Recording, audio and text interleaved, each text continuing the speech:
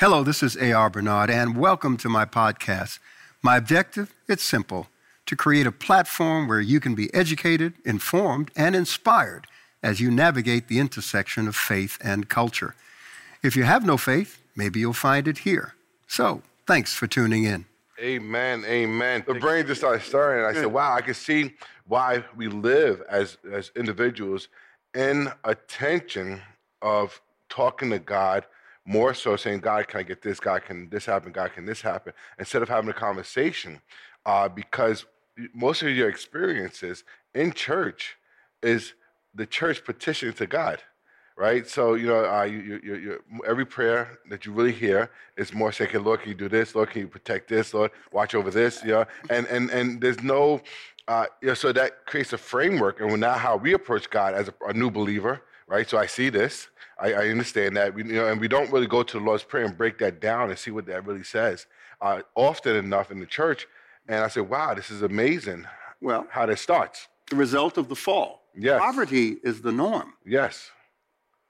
Wealth is what we strive for. Mm-hmm. And I say wealth, I'm not talking about just money, but wealth of mind, health, relationships, prosperity, and those things. So poverty is the norm. So we're always praying out of that norm, Yep. So we're always asking for protection, safety, divine favor, yes. and all that. Yeah, and that takes us right into prayer because, remember, in the garden, Adam and Eve had everything they needed. Underline needed. I'm going to say that again. Adam and Eve had everything they needed. And things still went wrong. Why? Because they also had desires and a free will that they now had to manage. Yes. And it's not about having everything you need, because even in that state of having every need met, things still went wrong. There were still problems.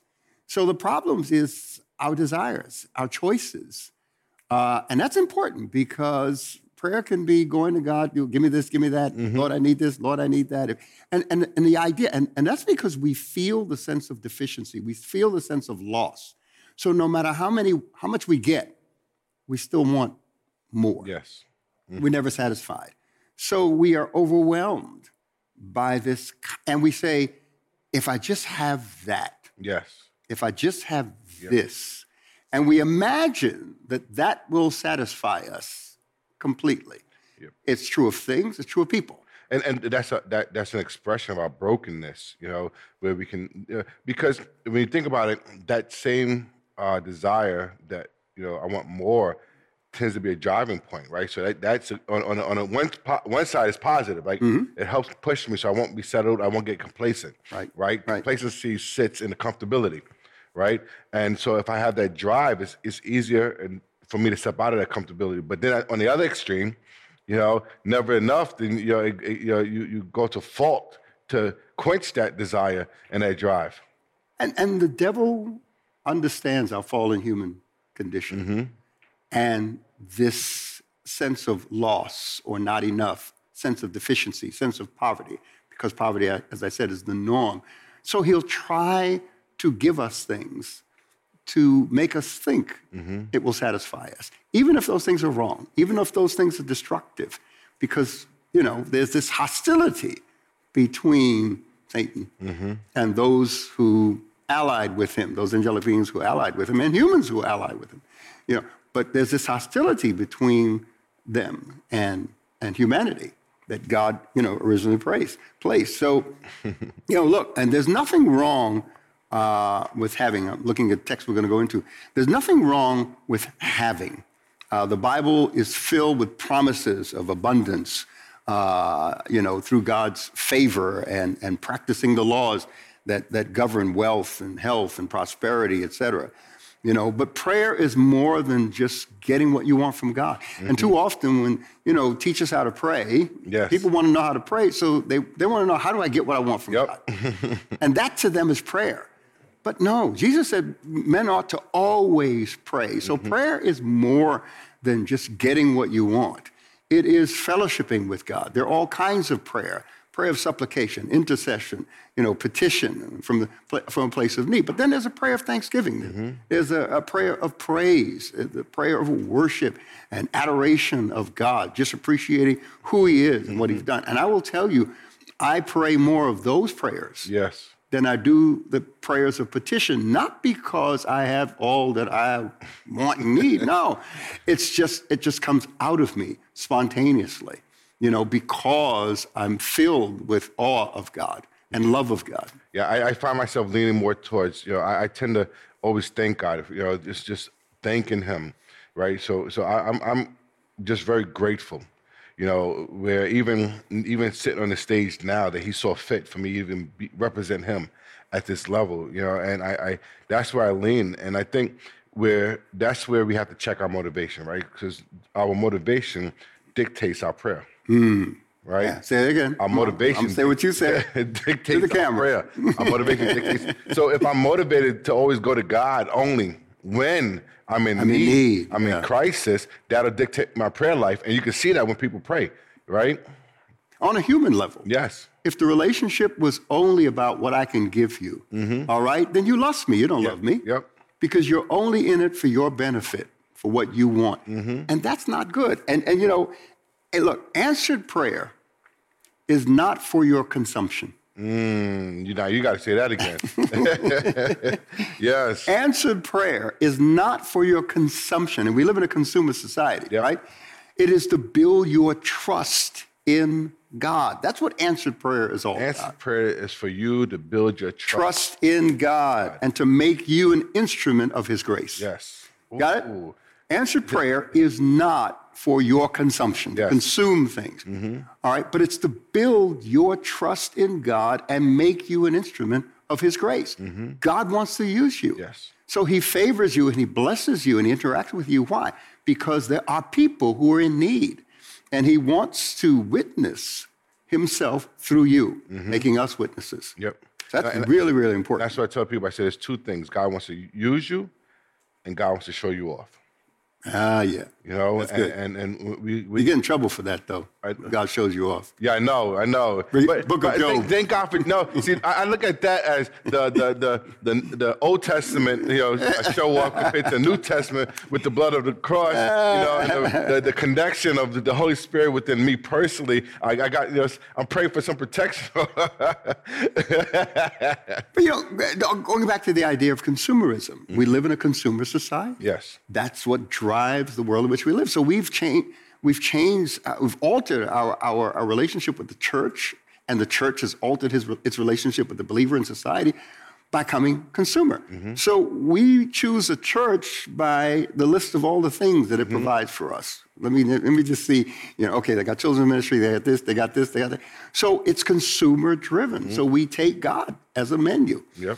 And remember, our value as human beings doesn't come from what we consume. It comes from what we contribute.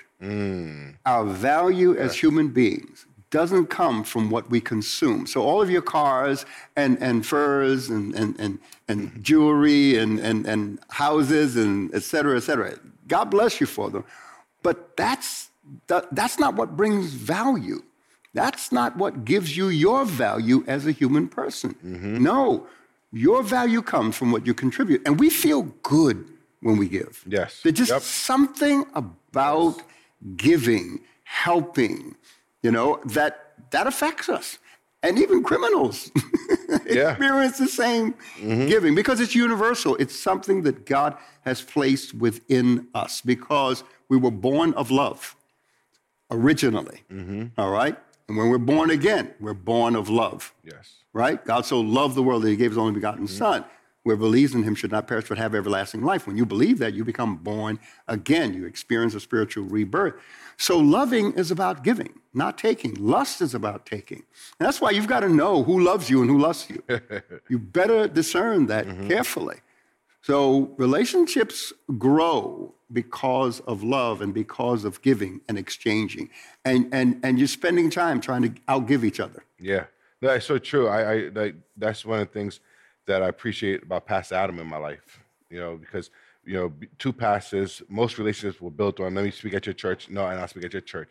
And, me, I'm a big guy. I like food. So it's like, no, let's sit down at the restaurant. That's Adam Durst. Yes, that's Adam Durst. Let's sit at the restaurant. Let's build this relationship, like really have an authentic relationship. And the first thing we do is, okay, who's going to pay for the bill? So we're sneaking there and early and say, no, here's the card now. I don't want him to pay for the bill and stuff like that, because it's just appreciation to say that you spent your time to come out to hang out with me. Yeah. I value time. That's one of the things you make sure I looked at as value time.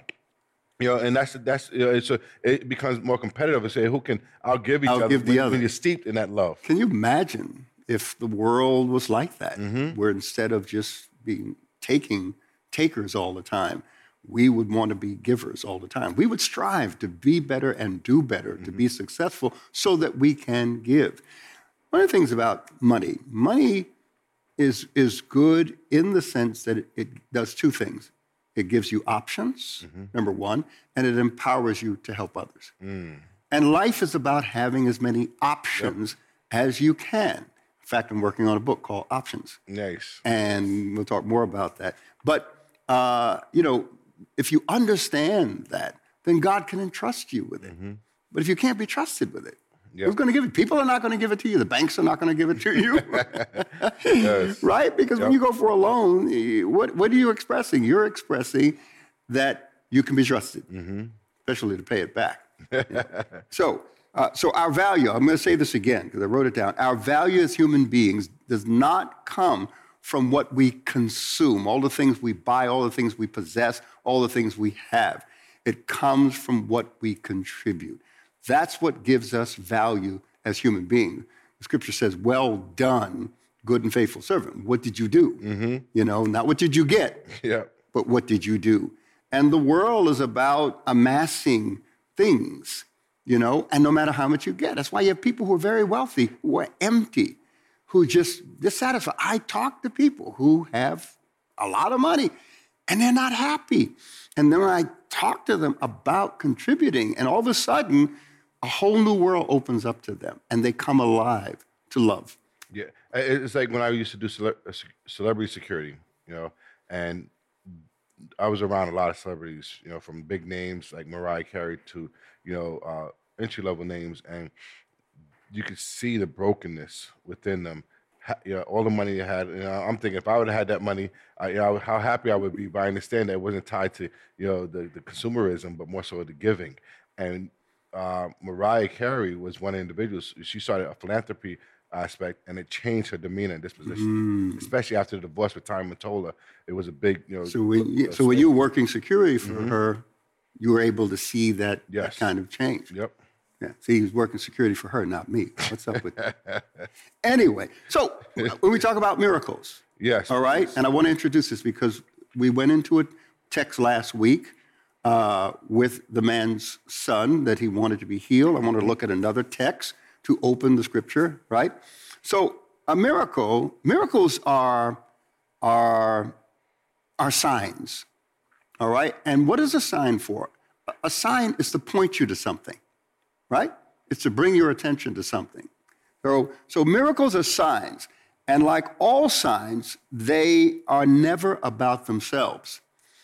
They're about whatever they are pointing to. So when we pray for a miracle, all right, God's divine interventions, all right, remember that whenever a miracle takes place, and it's not that God is violating the laws of nature, he can suspend them.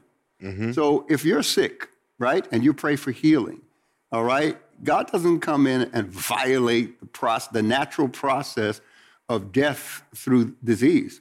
He suspends that process, so it can't take place anymore. Yes. You understand? Yes. So essentially, he heals by suspending the process of that disease. Because if that disease is allowed to continue, it will end in death. It will consume you. Yep. So he suspends it, right? He doesn't violate it. Even when the miracle of the loaves and fish, right? He didn't violate natural laws, all right? He accelerated it. Because essentially, all of those things reproduce in some way. He accelerated that. So anyway, I don't get into that conversation. Sorry, trouble. I know. Because then you're looking at where was the reproduction process within that? Well, they're made up of cells, right? I know. I'll leave that there. Yes. All right. But miracles are to point to, they're just not to bail you out, okay? Because too often a miracle, you can get a bailout, and if you don't change who you are, what you do, how you think, the choices you make, you'll be right back into that same situation and needing another bailout. We have to deal with government bailouts. Yes. Corporations that mismanage and then want the government to bail them out and the workers suffer. But we'll get into that another time, okay?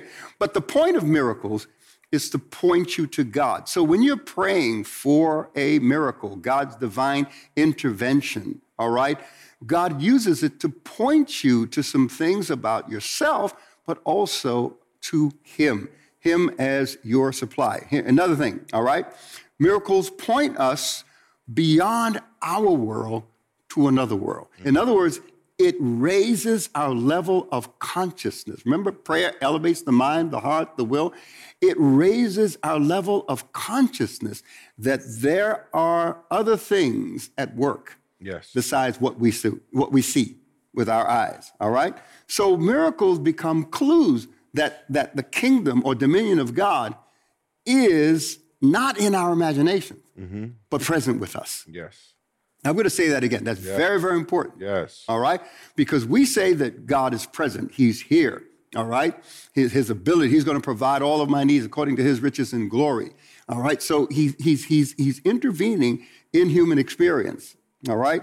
So miracles are, again, it gives us an awareness that the kingdom of God is functioning. It's operating. Even though we don't see it, it is right here. God is present. It is not in our imaginations.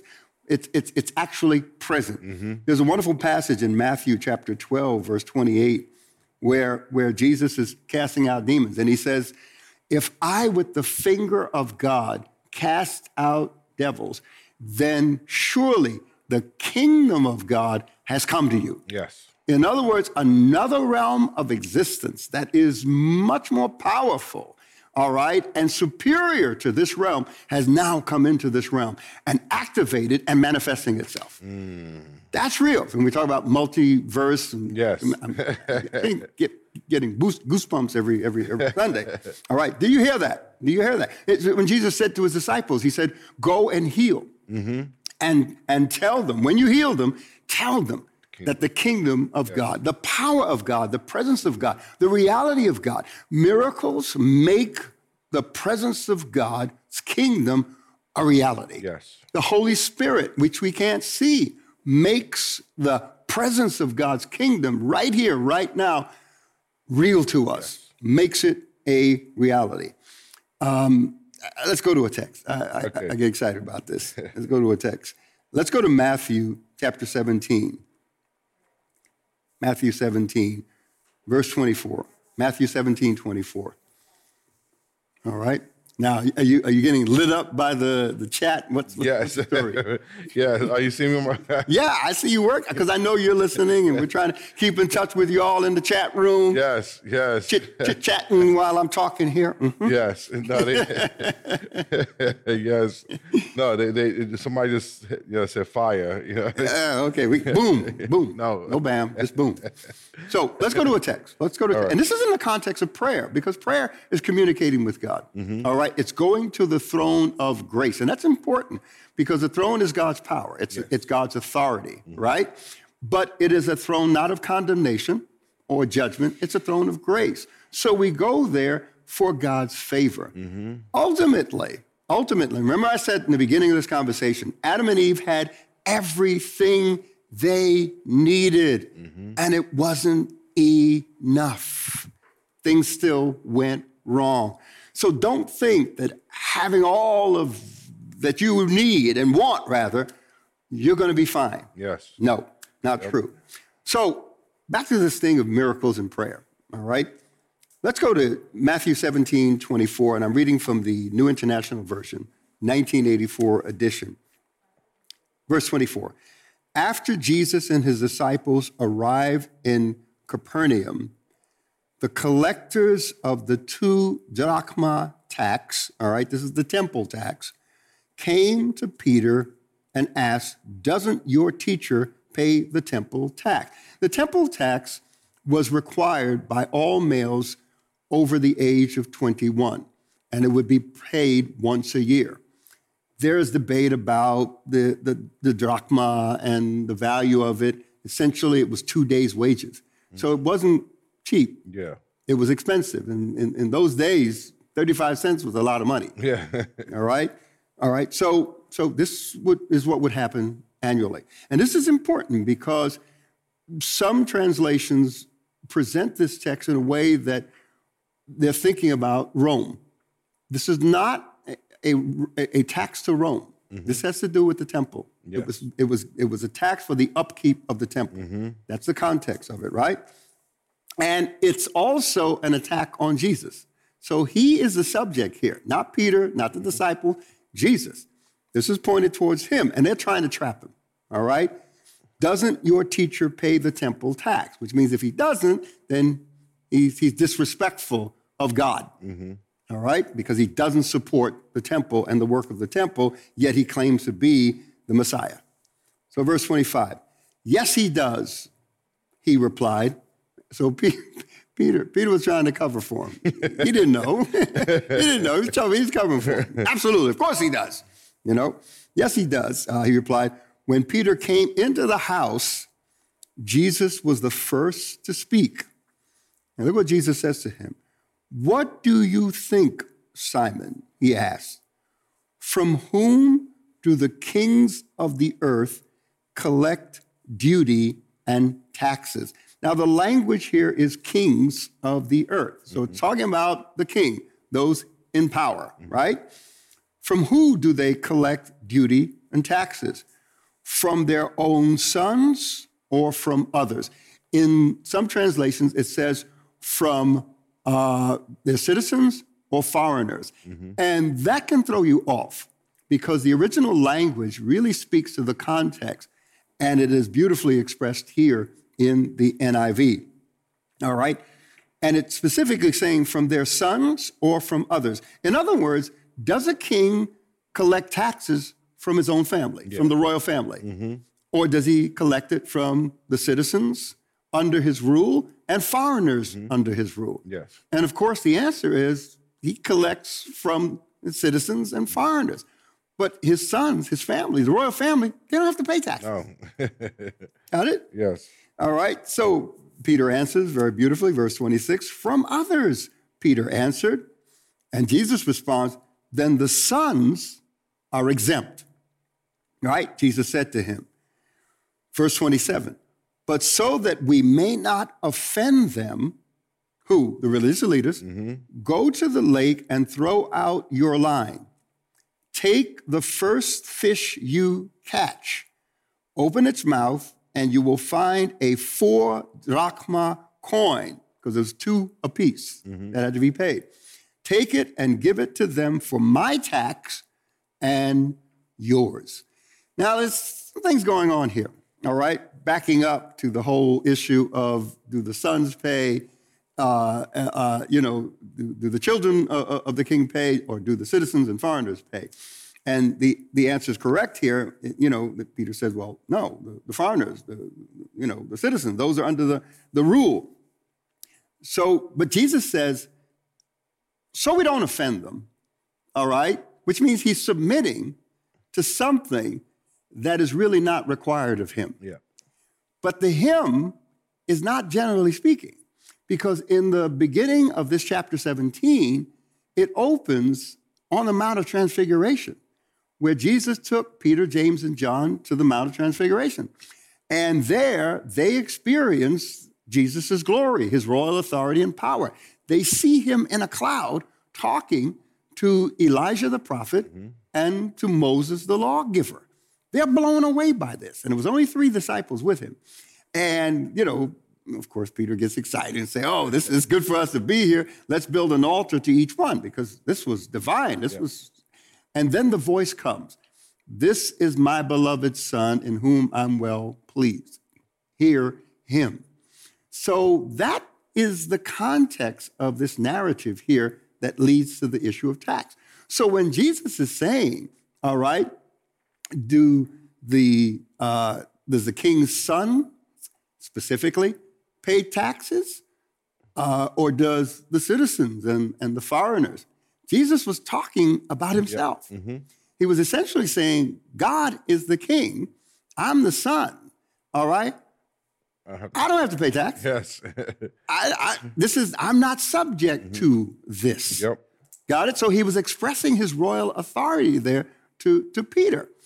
Remember what he said when he got upset and went in and overthrew the table of money changers. He said, my Father's house shall not be a house. Shall be called a house of prayer. You've made it a den of thieves. Mm-hmm. So that's his Father's house, which means he is part of the royal family. He is the son. Yep. But even though he has that position of power, all right, he's still willing to build bridges of relationship by submitting to the process. So now what does he do? He tells Peter, go down to the lake and throw out your line, not your net, your line.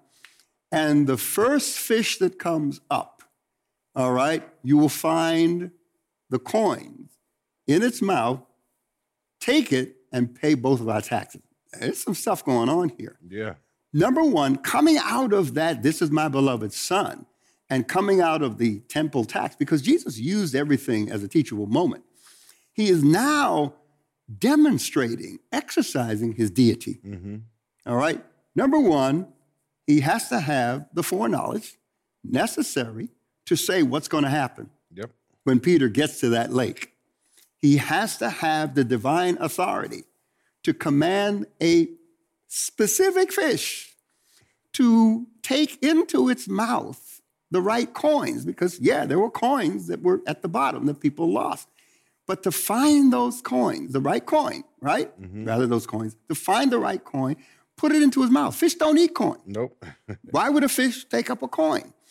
But a specific fish at a whole lake of all those fish, find the right coin, find the hook on Peter's line, not any other line. Mm-hmm. Find the hook on Peter's line without dropping the coin, hook itself to Peter's line so Peter can reel it in and then pull that coin out. That is the demonstration of his deity, his royal authority, his foreknowledge. All things were made not only by him, but for him. Yeah. So now he's commanding creation. Yeah. You hear me? To fulfill a need, a legitimate need, a need that he may even object to in terms of whether he is bound to it or not. But now he's showing his divine power to take this natural realm to satisfy a need. Yes. That's what he does in prayer. Yep. When you pray, all right, and we talked about how God has to put certain things in motion, set certain things up, move certain things. All right, here he moves the fish.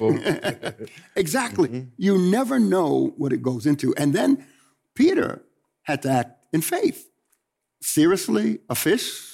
There's going to be a coin in its mouth, and it's going to pay both of our taxes. He could have said, yeah, right. But after the Mount of Transfiguration, I think it was easier to convince him. You think he was ready for this? Seeing something like that, I was like, wow, okay, he tells me to go get a fish, I'm going to go get a fish. So miracles, right, are signs. A sign points to something. What was all of this pointing to?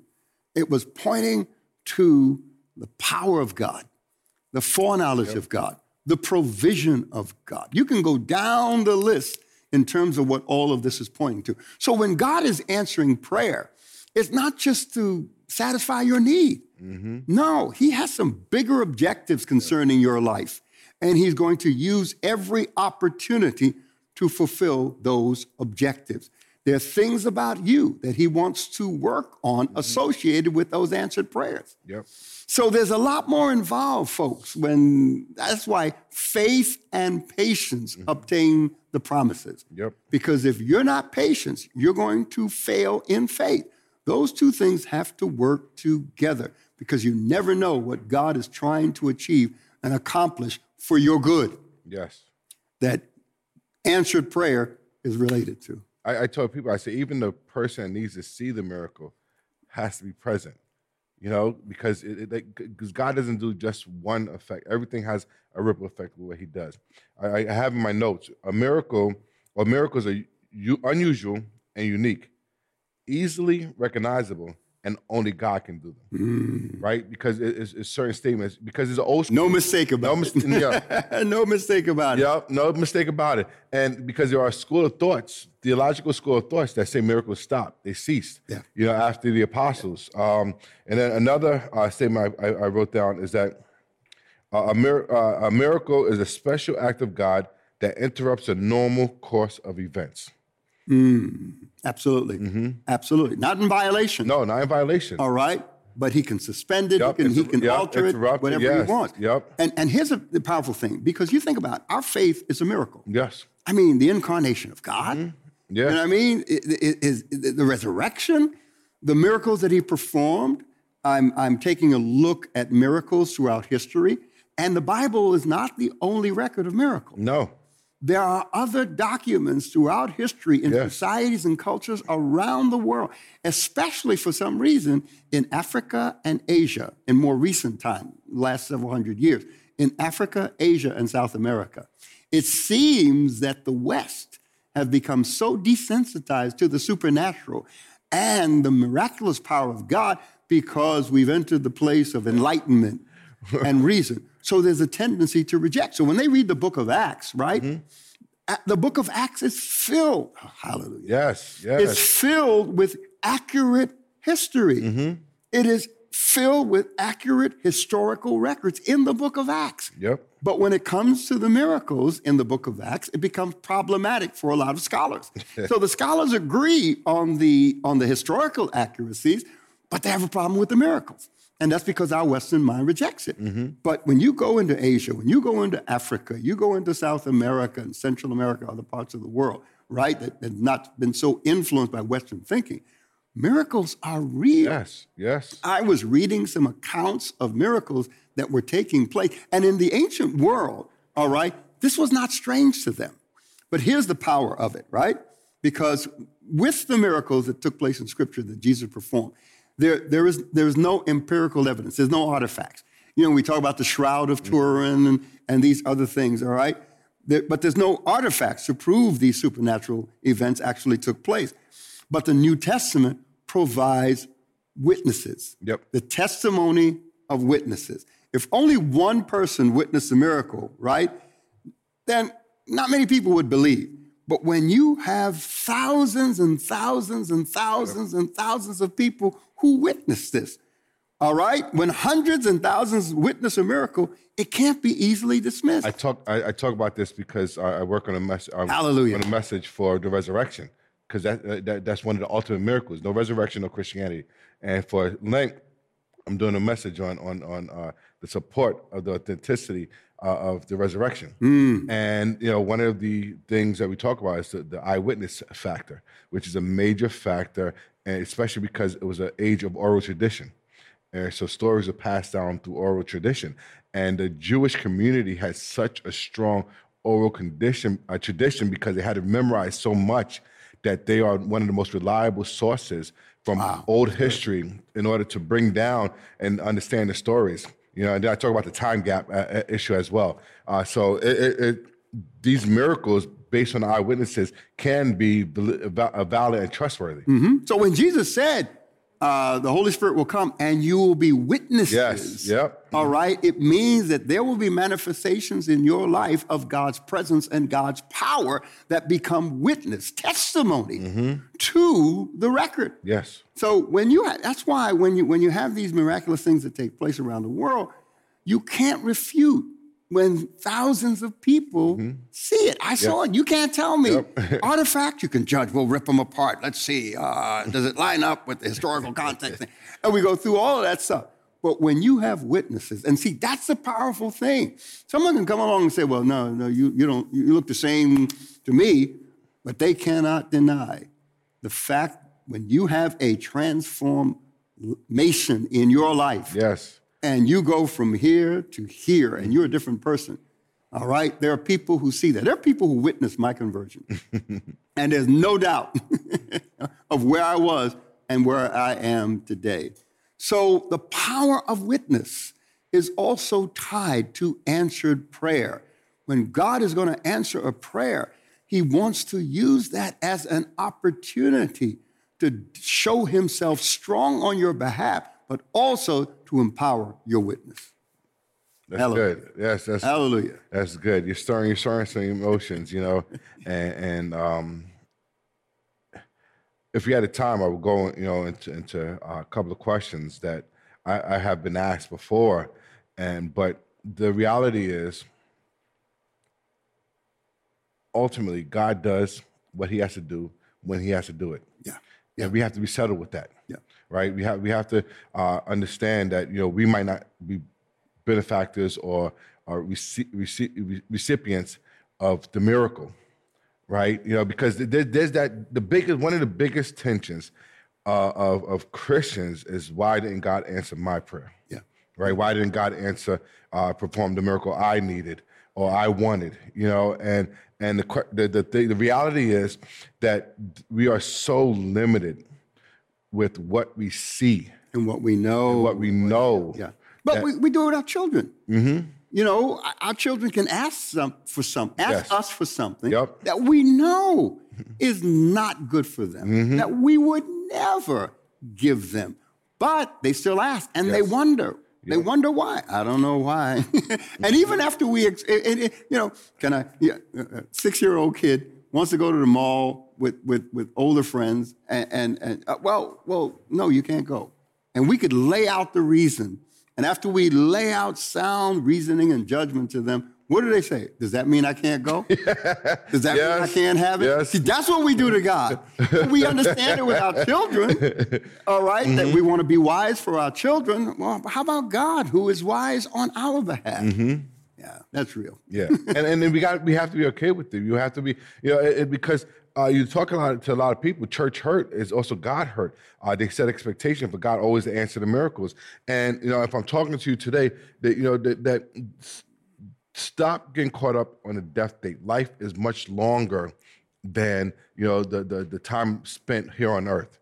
And sometimes God answering a prayer looks totally different, where he says, no, I'm not gonna relieve you from that burden of cancer. I'm not going to relieve you from that burden of diabetes. I'm not going to relieve you, but there's something that's going to happen within that. And it's very difficult for us to find that and because the tension is there. And I feel what you're going through. I know that it's not easy to ask God, to pray God constantly, and you don't see the answer. And maybe you're not really hearing his voice. Maybe you're not really seeing the answer. The answer's been there. There are many factors. What does the answer look like? Yeah. The balance of that, all right, is, I think about David when the child was born to him through that whole adulterous relationship that he had, and the child took ill.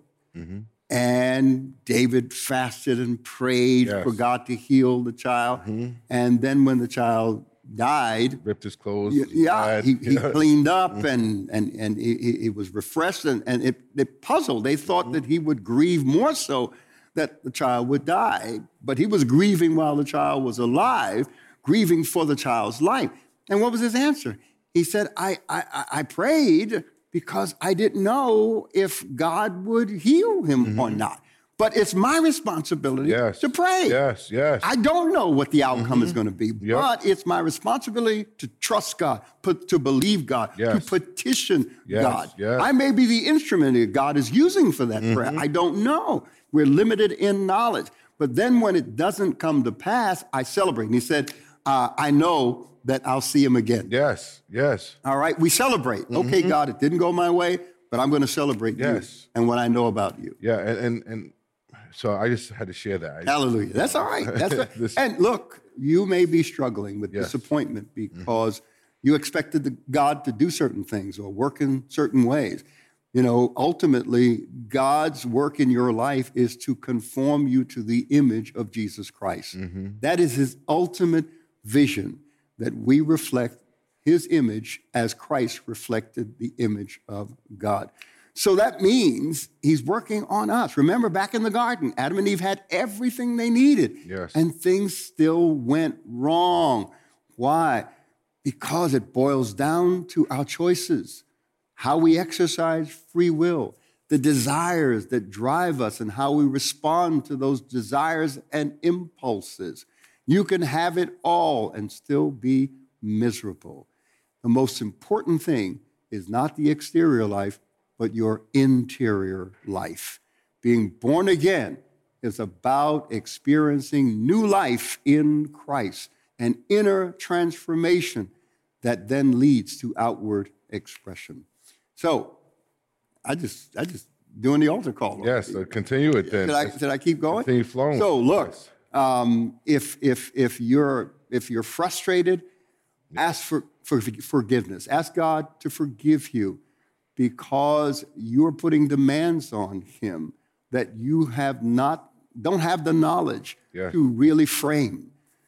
That's what you yield to. Even Jesus experienced that. Yeah. Like you said last Sunday, Father, if it be possible, take this cup. Do we have to go this way? Nevertheless, not my will, but your will be done. His humanity was submitting to whatever God determined the process and the outcome should look like. Whatever God determined what the process and outcome should look like, he was submitted to it. And at the end of the day, isn't that what it's about? Yes. Submitting our will to the will of the Father who loves us and cares for us.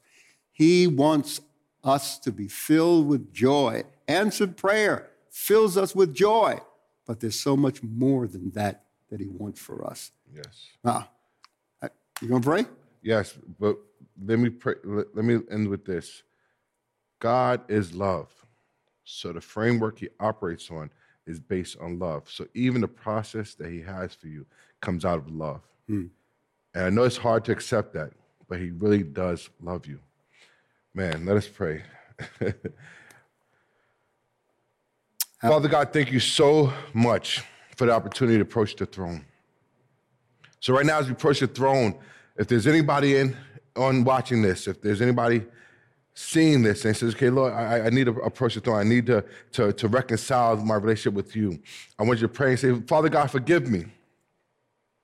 Forgive me for my wrong expectations. Touch my mind right now so I can understand your relationship with me. Lord, I'm yours. Everything I am. I surrender the good, the bad, the ugly to you. And if you're watching this and you're saying, I don't have a relationship with God, I'm wrestling with this. At this point, I didn't even believe that he exists. I want to pray for you and ask you to say these words. Lord, I'm yours. Hallelujah. I approach your throne as well. Through faith, thank you for revealing yourself to me. I believe in Jesus. I believe he died for me. And I believe he's sitting on your right side talking about me. So I pray and ask that you forgive me for my sins and elevate my mind so I can have a true, authentic conversation with you. So Lord, I pray for all the individuals that's watching this today. And I pray for those who are struggling still at this time, even after this message about unanswered prayers. I pray that you just send your comforter to comfort them even within their time of struggle. I pray that you just give them the courage to overcome this struggle, to work out better than which they went into the struggle with. I pray and say thank you, Father, for who you are. You're an awesome God, a wonderful God. You're an amazing God. And if you're involved, goodness is inevitable. So give us understanding of what goodness is so that we can walk towards this goal, through this race, better individuals, becoming better Christians to represent Christ in culture. So we say, have your way, and we surrender to you in Jesus' precious, precious name. Amen. Amen. And amen. Hallelujah. Hallelujah. Go ahead. Go ahead. I've got a passage. You got a passage. All right. So if you participated in the prayer and you said that was me, I want you to text SAVED, SAVED, to 631 631-250-2688. Once again, 631-250-2688. Or you can call at 718-306-1061, 718-306-1061. Amen. I have to look at, I was thinking while you were praying about the text in James chapter 4 and reading King James Version, from whence come wars and fightings among you? Conflict. Come they not hence even of your lust that war in your own members? Right? So it's because of the conflict inside of individuals that we see conflict in society. Yes. So it begins inside the individual's heart, right? You lust and have not. You kill and desire to have and cannot obtain. You fight and war, yet you have not, because you ask not. You ask and receive not, because you ask amiss, that you may consume it upon your lust. So what is James saying here? Your motivation of heart plays a very important role in prayer. Yep. And God is checking your motivations. He's taking a look at it. So if, again, prayer is not to consume. Yes, yes. It's not based on consumption. It's not about what you can just get and take in. No, it is so much more. It is based in a relationship between you and God. So sometimes we ask for things, but it's out of consumerism. Yes. And this time of Lent, I've been really focused on my prayer life. You know, if somebody said, "Oh, I'm giving this up, I'm doing this," I went more in depth in my prayer life. You know, and just really working on conversations with God, conversing with Him. Yeah. You know, and it's difficult. It is difficult. You know, waking up. You know, Lord, thank you for this morning. Yes, I go into my thinking. I say, I start saying, okay, Lord, what do you think about this? You know, I'm thinking about doing X, Y, Z. You know, what do you think about this? You know, give me some divine revelation, you know, so I can understand. You know, it can be the simplest thing. You know, I don't go super spiritual where, okay, Lord, what outfit should I wear? You know, I can ask my wife that. You know? I reserve God for the bigger, more important thing. But thank you for this message. It's really, I got quiet a couple of times because I'm saying, okay, Lord, you know, look at the miracle. And, you know, one of the things I want to make sure that we're in touch, even though we're streaming live, you know, the Spirit is not limited to a space. You know, we transcend space, time. So I was feeling, you know, some of the reserves, some of the doubts, some of the concerns about, you know, the whole miracle thing. But I believe miracles are possible. And sometimes what I've noticed is that we don't always see the miracle because we don't always know what's going on. I know how many times I say, thank God I made it home after I look on the news and it was a major car accident. I was there. I was right there where that car accident happened seconds prior to. You know, so I say, okay, Lord, you know, thank you, you know, and you can start tracking back and looking at what happened. And I got rushed out of the office, so I had to hurry up and get home because my wife needed me something, and that need precipitated me leaving the office a couple of seconds early. If not, I would have been in that accident. Bam. Did you hear what I just said? Bam. Yes, thank you. And you know why I said that? Because more important to God, all right, than the miracle itself or the answered prayer is your recognition that it was Him. Yes. That's more That's important. why I put in my That's the witness. Yep. You know that. That's You the know power. that you know. Yes. Knowing that was God. Yep. Because some people go and they don't even recognize that was God. That's where the glory is. That's where the power is. That's where the praise and thanksgiving comes from. Yes. When you recognize, no, that was God. Yes. That was God. Yep. Hallelujah. And Yep. there have been those God moments in your life. And you need to pray that you recognize. Yes. Because when you recognize those moments, it draws you closer to Him because you realize He's been right there with you all along. Amen. Hallelujah. Amen. So as we close, but before we go on, this is Women Appreciation Month, right? This is they get a month, and my wife says no, I don't get a month. Month. Yeah. Yeah, my wife says I don't get a month, I get a year. You know, appreciate me every day. I'm like, you're right. You know, 5 beautiful children, you know. So I give my wife a shout out, you know, babe, I love you, you know. You're a wise man. Yeah, I'm trying to be. And then also mommy. You know, we this is our Multiple Sclerosis Awareness Month, MS Month, and we're really trying to just bring awareness. And it was a big push for me because I didn't realize what they go through. Yeah. You know, and I'm an old school guy. You know, let's go. Pull your bootstraps up, you know, push through the pain. Yeah. I'm a sports guy. You know, I go, you know, something's broken. You know, if the bone stick out, no. Did you die? No. Keep it going then. You know, and I started doing research on multiple sclerosis, and I had to call Mommy. I said, Mommy, I apologize for not really understanding what you went through, what you're going through, you know, to the point where sometimes even a blanket laying on her legs hurt. The debilitating fatigue. Yes. Because she's always feeling tired, constantly lives with pain. And I will wake up sometimes 4 o'clock in the morning and hear her weeping. And I'm saying, are you okay? She's praying. She's just talking to God, interacting with him. And that connection helps her to get through it. People have no idea what goes on. And, you know, Mom was always taking care of her family and, you know, doing all the things for the family and the household. And the fact that she can't do it, that frustrates her. And sometimes you even feel guilty, you know. But we are now blessing her, waiting on her. Because of all the years that she waited on us. Yes. Yeah. So, and I bring that up more so because of what you're talking about, praying for a miracle. I know Mom is praying for a miracle. You know, Lord, take this from me, take this from me. But, you know, she hasn't received the miracle that she's looking for. So, you know, nobody's exempt.